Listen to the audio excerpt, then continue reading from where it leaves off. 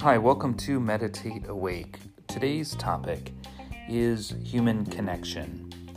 The words "I understand" are used frequently in intimate relationships, but it's worth considering whether you really do understand before you tell your partner that you do. Instead of saying "I understand," try this. Repeat back what the other person has told you in your own words, and then ask them if you've got it right. Accept that you have not understood them unless they feel that you have. And it works both ways.